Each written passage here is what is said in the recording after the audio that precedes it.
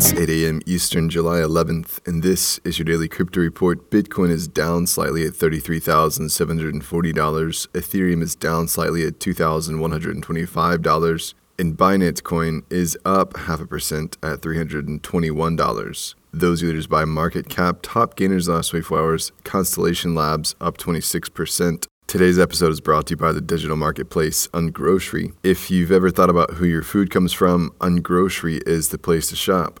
Join the food people online at ungrocery.com. This week, the Advertising Standards Authority in the UK said that it has put crypto on a red alert list and will increase efforts to identify and remove misleading or irresponsible ads for crypto products. Their time will mostly be focused on online and social media platforms.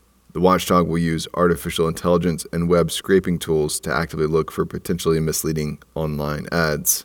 Well, the SEC has charged 3 insiders in the Long Island Iced Tea Corporation for insider trading over the 2017 pivot from the iced tea business to the never materialized blockchain-based business model they announced. The SEC charged Eric Watson, Oliver Barrett Lindsay, and Gannon Giguiere on Friday. Watson was an unannounced control person, and Gannon Giguiere made $160,000 off of 35,000 shares before the stock was delisted from the NASDAQ. The investigation has been puttering along since 2019.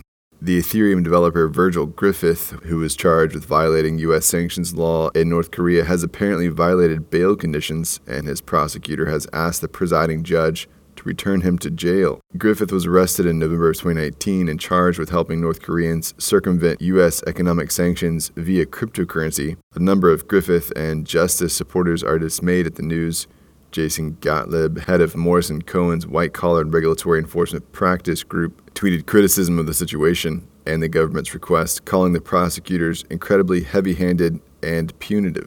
And finally, a judge has banned PaxForex from the U.S. for offering unregistered leveraged crypto trades. The default judgment came after the St. Vincent-based company failed to show up and defend itself. The group behind the trading platform now owes a $374,000 fine and has received a permaban from operations in the U.S. That's all for us today. Visit us at dailycryptoreport.io for sources and links. Find us on social media.